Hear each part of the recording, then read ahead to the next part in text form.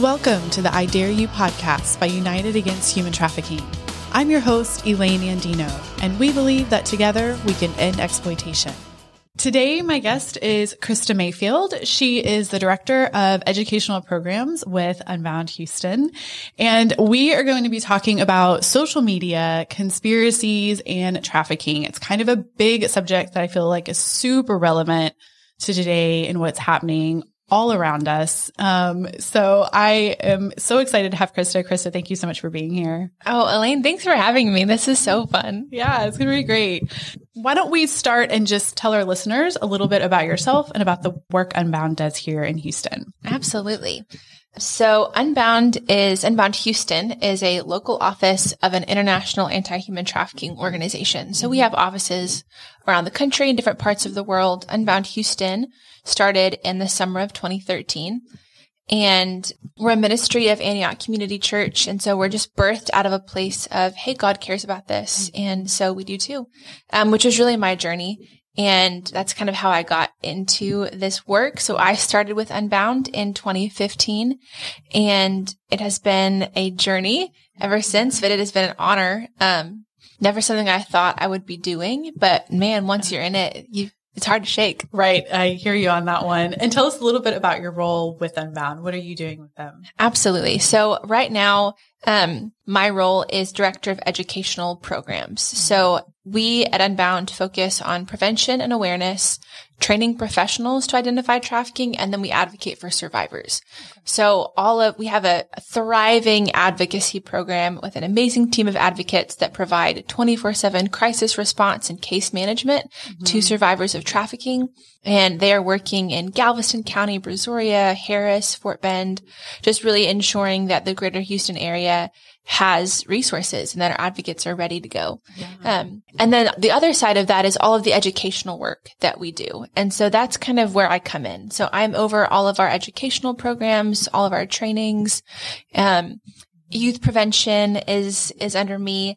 Okay. And then we are also starting a new division of our advocacy program called Integrative Education, where we're offering workshops and different opportunities for our clients that we're serving to get to learn things like money management and budgeting or art or health and nutrition and things like that. So I'm kind of, if it's educational, it's me. So whether that's prevention work, whether that's on the aftercare side, I do all of our speaking engagements and all that fun stuff. Okay. I love that. I didn't realize you guys were launching that part. It's new. Yeah. I'm so excited to have that exclusive. But I mean, we talk so much just in this field that those kind of job readiness trainings is one of the huge areas that's lacking. So for you all to be offering that and a variety, anything from like budget management to art, all of that kind of stuff. Because, right, everybody's different. So when they come out, not all trafficking survivors want to do the same thing. Right. So to have that resource is huge. So I love that. And you probably don't even know this, but, I know I went to Antioch Church way back in college. I think we've talked about that before. So when I lived in DC, a girlfriend of mine messaged me and she was like, Antioch is starting anti-human trafficking work. And she told me all about Unbound. Sweet. And I was like, oh man, that's incredible. I wish I lived in Houston and could be a part of that. And so now fast forward, it's like, whoa, so many years later, and the fact that we get to partner together is just so exciting. And I'm so proud of Unbound and like Antioch and all the work that you guys have done to build Unbound Houston. It's just awesome. So, oh, wow. So it's great to now be on this podcast together. I love that. I love that. And for our listeners, we at UAHT have a coalition, the Houston Rescue and Restore Coalition. And we really provide just a space for all of us to work together in kind of a professionalized manner. You co-chair our education committee with our team member, Sarah Jane, who's actually recorded a podcast with us as well, talking about trauma and trafficking. Yay. Yeah. And so you guys really just wanted to get some good information out about trafficking, the realities of human trafficking.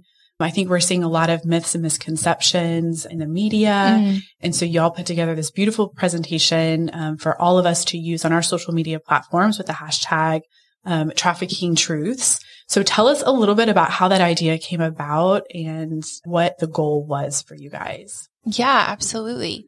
So I love serving as co-chair for the committee, and I love the coalition, and it's been such a great space for our movement, really, just to facilitate the collaboration that we get to see in the Houston area.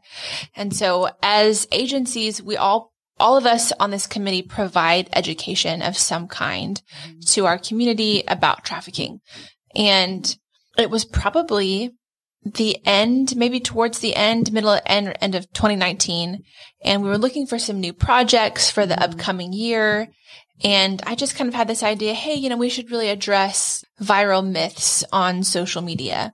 Facebook posts that go around that just don't have the most accurate or helpful information. And well, then cue the pandemic. And so, of course, that project, along with some others, kind of got tabled, and we were trying to figure out how do we do anything in this environment, right? So we're navigating all of that situation and trying to get ourselves in order. And then all of a sudden the summer comes around and the internet explodes with a ton of people all of a sudden really passionate about human trafficking. Right. And with all of these stories and these Facebook posts, and I've never in my life seen a message that virally spread across the globe. I mean, it was just, I just felt like you were watching a phenomenon. And so then we were like, okay, I think it might be time for us to push this project forward. And so our original goal was to do this kind of myth versus truth scenario. And there were some other agencies and survivor leaders that were also doing similar things. And we wanted to not compete with that. And there's obviously, only so much you can talk about. Yeah. So what we kind of thought was, let's write realistic stories of how we see trafficking take place. And compare them, or just kind of publish those. So instead of doing a compare and contrast thing, we took survivors' stories and really just elements of stories that we've collected over the years. So these stories were not representative of one particular person, but they're the elements and the facts and kind of just the building blocks of the stories that we have heard over and over in this movement. So these are survivor-informed stories that are based off of the types of scenarios, the types of situations that we have heard survivors say multiple times over that they're involved in that led to their exploitation. And so we published a series of those. And the benefit of being a part of a coalition is that we made that digital package available to our coalition so that everybody could share and post and kind of have that built-in content. So the project itself was a collaboration between myself and other members of the education committee. And it really just was a fabulous example of different organizations pulling their talent, their expertise to collaborate on a project that was going to benefit everybody. So really proud of the work that got done and just thankful that we had an opportunity to elevate again, not one particular person's story, but to elevate this theme and this narrative that says, hey, this is actually what survivors are saying happened to them versus the narrative that we were seeing kind of flood our social media pages at the time. Yeah. And so let's unpack that a little bit. What are some of those scenarios that you see? Let's just name a few, anything from viral posts to conspiracies, and why did it become important to you to address these with this project? Yeah. When we first started this project, we were collecting examples of these viral Facebook posts or Facebook or, media, wherever it was, these stories that were not an accurate representation of what we were hearing from survivors. And so, I have a whole Google Doc of links to posts or screenshots of stories, and there were all types of things, from the whole zip tying the windshield wiper situation, or they hide under your car and slash your heels and then drag you underneath. There's a laced $100 bill tied with a red ribbon to your car door, and then you touch it and then you're drugged and they kidnap you. And what I often see are posts from concerned mothers usually about an experience they had in a large retail shopping store. Right. Someone was following me. Someone was checking out my kids. And so what I see a lot is people connecting a creepy situation with trafficking. So there's no denying that that might have been creepy or scary. Right. But there's no proof that that was their intention. Right. And so I see that a lot. Yes. Is concerned people really, saying, hey, this was an issue. This happened at this store. Watch out. Watch your kids. Not a bad message. Right. Right. Please watch your children. Right. But I'm also seeing this tie to trafficking where it's just, not only is it's not founded, but it's not the most helpful narrative. And so it sounds like a lot of those are kidnapping situations. So why is it not helpful to misconstrue these creepy situations with trafficking? Because when you talk to a survivor of trafficking, when you talk to someone who has lived that experience, these are people that were exploited by someone they knew and trusted. These were not people that were snatched off the street. These were not people that were just kind of, bopping through life and then, in an instant things changed. These are people that had dreams and lives and goals, and also had vulnerabilities and had needs. And someone came along, saw those needs, built a friendship or a relationship with them, and then over time drew them into this situation where they felt like they did not have another choice. Right. And so what we see survivors telling us is that it was usually not a kidnapping situation, that it was usually someone they knew and trusted, and that somewhere along the line, they were complicit in that situation. Whether, I said yes to that party, I said yes to that drug, well, I moved in with them, or I took that job. And so they look back and they see maybe a series of what looks like their own decisions. And as the community, we look and see a series of what looks like their own decisions. And so with kidnapping, there is no decision. Right. You don't have a part to play in that. You were walking to your car and someone came along with the white van and just grabbed you and you're helpless. And so that, as a community member, that pulls your heartstrings because we care for the helpless. Right. We tend to have less compassion for well, you should have known better, or, well, maybe if you had just done X, Y, and Z. And then as the victim themselves, you have less self-compassion because you're looking at that situation and going, I should have done X, Y, and Z. Meanwhile, your abuser and trafficker is also saying, well, this is your fault. You don't have to be if you don't want to. And so as a community, we're kind of blocking ourselves off from the truth that most survivors are telling us, hey, this was a longer period of time. This wasn't just a kidnapping situation. But we're also, as a community, dulling our sensitivity to those that are caught up in those exploitive situations. Right. Where, yes, maybe you did make a decision that, pushed you or helped get you into this place. But what we're missing is that there was an abuser behind it with that decision on a silver platter. Right. Serving that to you and taking away other options at the same time. Yeah. And so it's complicated and it's convoluted, and kidnapping is simple. We like it because it's easy. Yeah.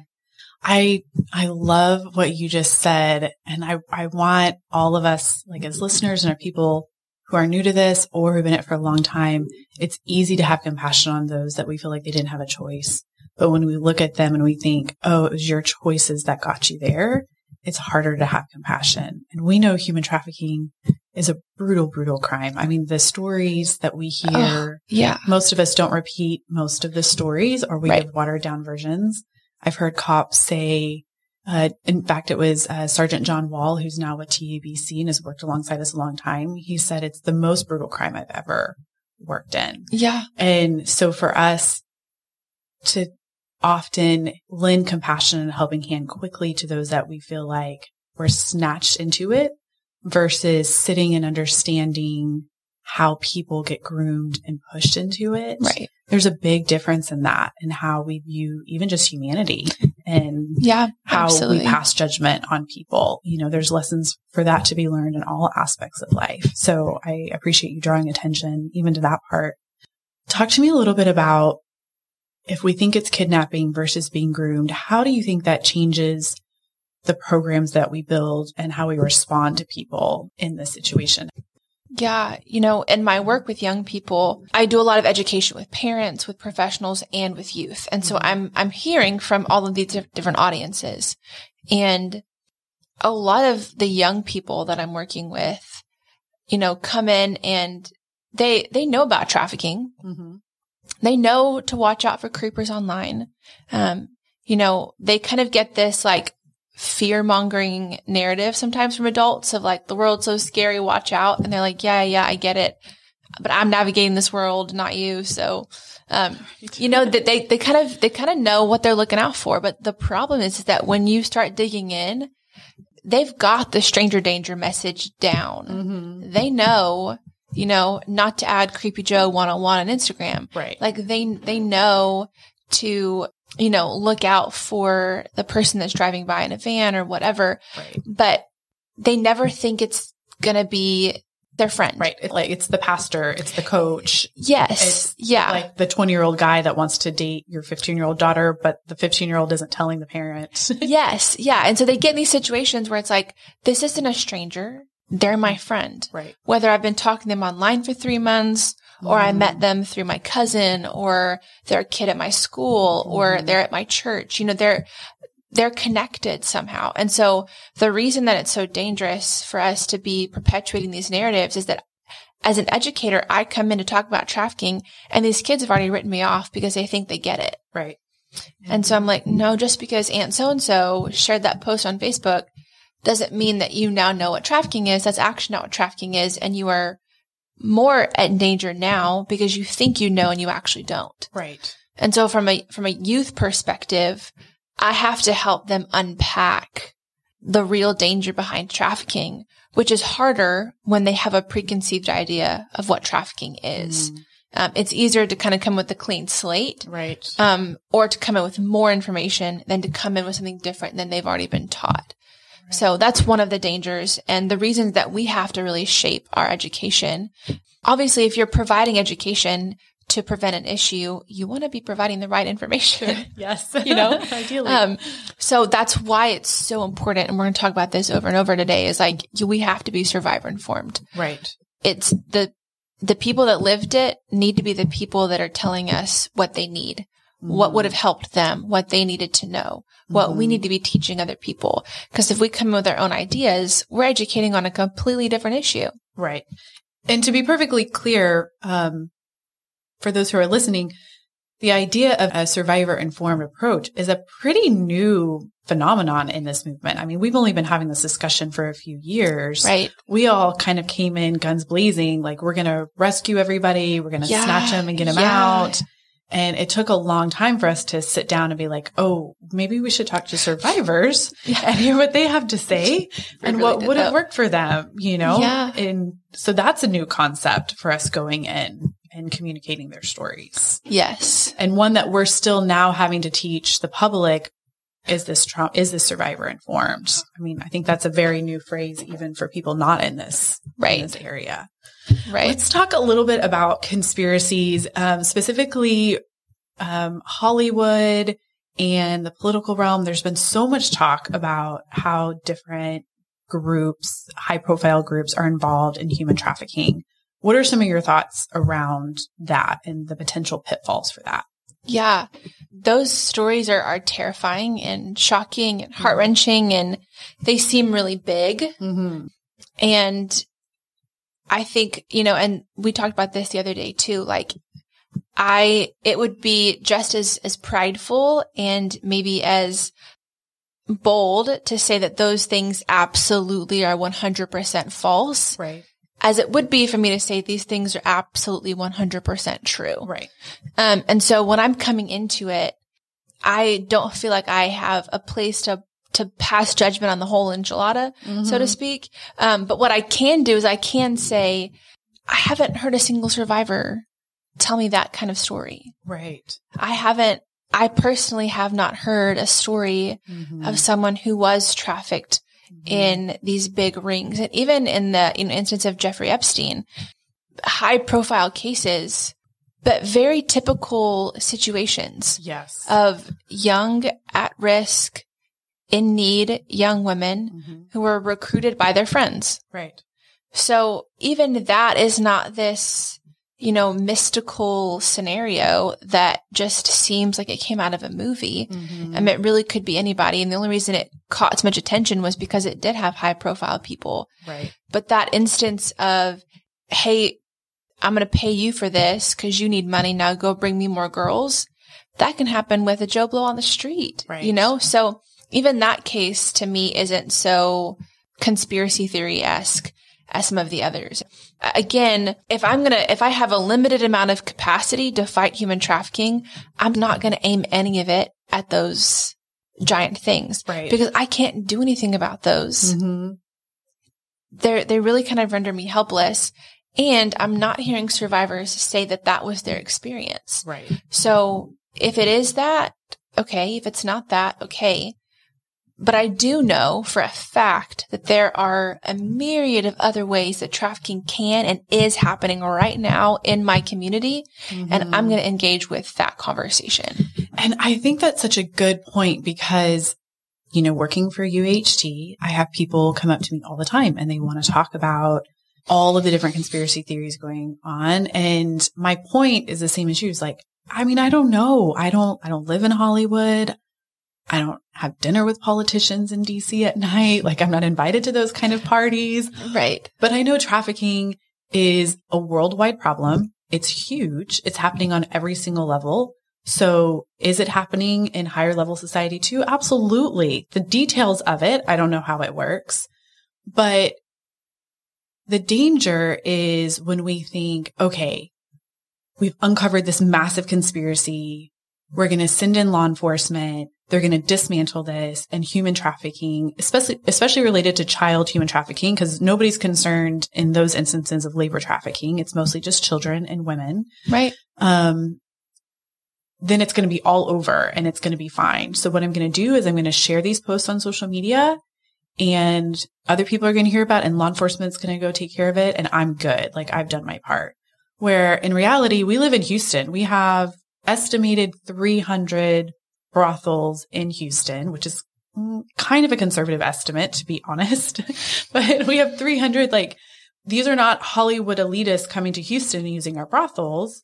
These are the men that we live around every single day. We know that there's a low estimate of 234,000 labor trafficking victims in Texas. We know that they are at our construction sites. They are domestic servants in private homes. They're working in our nail salons. In my opinion, when we're focusing so heavily on what people outside our realm of influence are doing, we completely lose touch to our own realm of influence and what we can do for all of those that are around us. Yeah. And, so for me, yeah, it might be real, but like you said, I'm in this industry. This is my job. I still can't do a thing about that. Right.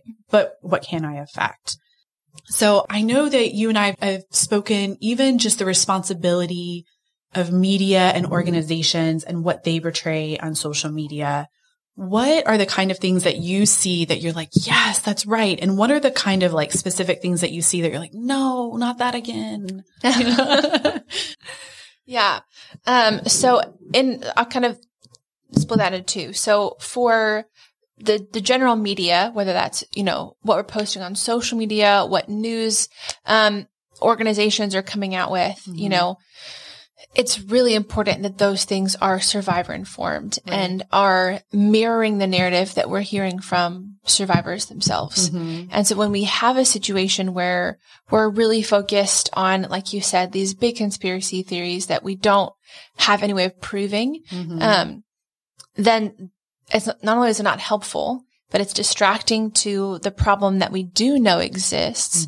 It's perpetuating potential misinformation and helping people think I'm safe from trafficking because I'm safe from this. Right. When that is a tiny portion of what trafficking is at a whole. And so those posts, those media stories that focus on trafficking, on specifically sex trafficking that happens when someone is kidnapped or abducted, right, locked in a room, chained to a bed, That used to be our favorite imagery, chains around people. Well, I'm going to get that in a second because, yeah. So those types of things are just not helpful. Right. They're not helpful. Again, because survivors are telling us that's not how it happens. Right. And so I think from a media standpoint, I would love to see media really pursue stories, that really are around, not sensationalized stories, because it could happen to anyone. If you are caught in the right moment, if you have vulnerabilities, which every human does, and if you've made a mistake, which all humans do, but the difference between me making a mistake and a victim of trafficking is that I made a mistake and no one was there to take advantage of that. Right. But a victim of trafficking was handed the mistake, to every other choice taken away. They took that choice that was given to them and then they were exploited for it. Right. And so that's what I would love to see media really taking a hold of, is moving from this victim blaming approach and only focusing on stories where there is no victim blaming possible. Right. To then go, okay, I'm going to focus on these stories where there's an abuser who's been manipulative from day one. Right. So I think those, whether that's on social media, whether that's the news outlet, I think those are really important. Yes. From an organization standpoint, we have a responsibility. We do. Because we are representing people. We are not representing a cause. We are representing humans. Oh, say it again. That is good. We are not here to represent a cause. Yeah. We're here to represent humans. And as such, our responsibility is to represent those humans well. So if I am presenting the people that I'm serving in a way that is not an accurate portrayal of who they are and what their situation is like, I'm not really serving them. Right.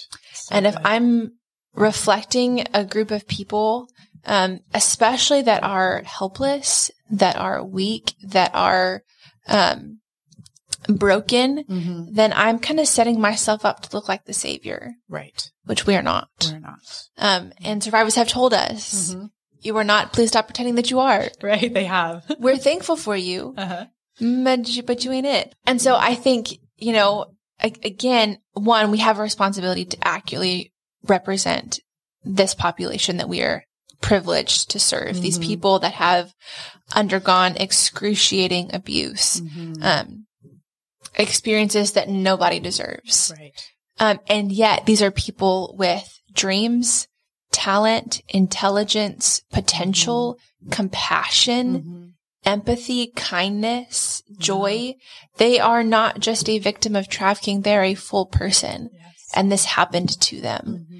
And so if we are in the images that we use, in the way that we speak, in the way that we talk about trafficking, if we are portraying them as helpless, we're not accurately portraying them, but also we are really reinforcing a narrative that they're trying desperately to avoid. Oftentimes, the reason that victim blaming from the outside is so important that we watch out for is because that's what's happening in the life. There are traffickers telling them, you belong here. And their own brain, the way that humans cope with inexplicable trauma or grief or situations where you feel like you are so out of control is to find ways to get in control again. So again, you're in this life that you didn't sign up for, that you didn't ask for. Now you're stuck here. And then you begin to make choices in that life, in that realm of what you've been offered to give you some kind of semblance of control back. And so then as an outside organization to offer you help when you've done everything possible to regain control and to tell yourself that you're not out of control. And I'm here to help you, but I'm here to say, actually, you have no control and you need me to help you. Right. I'm not doing them any favors. No. And it's a major turnoff because they're like, you're just telling me the same thing my trafficker tells me. Right. And I know that I'm the one doing this and I'm the one surviving. Right. So we have to honor their strength. We have to honor their dignity. We have to honor their control. And so as Unbound, we have really strict policies on the images that we use, the language that we use. We're We're not going to show people in duct tape and chains. Not only is because that's rarely how people are controlled, but nobody wants to be portrayed that way. Right. You know? So we want people to trust us. When we come and we offer to help them, we want them to look at everything we are, everything we stand for, and say, you represent me well. When I see your images, when I see your social media, when I go to your website, I see like I could be a whole person. Right. You're portraying me as a human with dreams, and that's what I want to be. Yes. You're not portraying me as what happened to me. And I think that's really important. I think that's beautiful. And we've heard, to add to what you're saying, we've heard so many survivors, the trauma that comes with seeing themselves portrayed in their weakest moments or their most vulnerable moments. And in their mind, they're constantly having to essentially rework how they view themselves. I'm strong enough. This is not who I am. I'm strong enough to build a new life, to pave all this, a new way of living, to then continuously be brought back to their weakest moment. It does it just justice to their own self-talk and how they view themselves. Right. And again, that goes back to what traffickers do. Yeah. You are weak. This is all you will ever be. You need somebody else. And so we have to show them in the positive light of them rebuilding their lives, them laughing, them working hard, all of these things that are more accurate of who they are as humans, which I love that you guys have taken such an ethical approach to the way you guys use media. I know that's really important to us as well, because we don't ever want a survivor, a client of ours, getting on there on our social media page and saying like, what is this? Like, that's not who I am. Right. Like, yes, it is. I'm serving you. Don't say anything about it. Like, that does put us back into that role of just being the savior, which is not serving them in the least. Right. So as we wrap up, we love to offer just tangible ways that our listeners can engage in the fight. We call it our I Dare You moment. Yeah. What are some of the things that you would challenge our listeners to do, especially when it comes to social media and how they engage? Yeah. So I kind of coined this little phrase, survivors over social media. Oh. And so as, you know, we're watching this summer unfold with all of these conspiracy theories and stories and all these things happening, I was just so brokenhearted because I'm like, you're expending so much energy and the world is getting behind these narratives when there are survivors willing to share their story, but no one is sharing their posts. Like we're sharing some stat that is, you know, some image that's super engaging, but it's not an actual representation. So find survivor leaders. You know, as organizations, we have to be really cautious about sharing our clients' stories. Right. And so it is a rare gift and one not to be taken lightly when a survivor is in a place where they're willing to share their own story. Yes. And so when they are, please listen. When, you know, a survivor has stepped up to that role of leader and is willing to let their story be out on display, that is a gift. So a handful, Rebecca Bender, her Instagram handle is I am Rebecca Bender. She did an amazing series during the summer, kind of truth versus myth series, but she shares a ton of information on Instagram, on her website. She's amazing. Becca Charleston, her Instagram handle is, Becca Speaks Out. And she is a friend of, Rebecca Bender's, and they both work together, and she does a lot of work as well. Our own Catherine, Givens, her Instagram is Kat Givens, and she's just an amazing voice in this movement as well. She's a Houston girl, and we love her. So those are just 3 leaders that I specifically got permission to share their names today. Yes. They're like, yes, please. Thank you. We would love to have people come follow. So those are just 3 of several, and I could go on and on. Survivors that are sharing their story. So 1, actively look for and follow and share their information. Secondly, I would just say, you know, as you are scrolling and seeing different posts, before you click that share button or before you engage in a post, just check your facts, check your sources.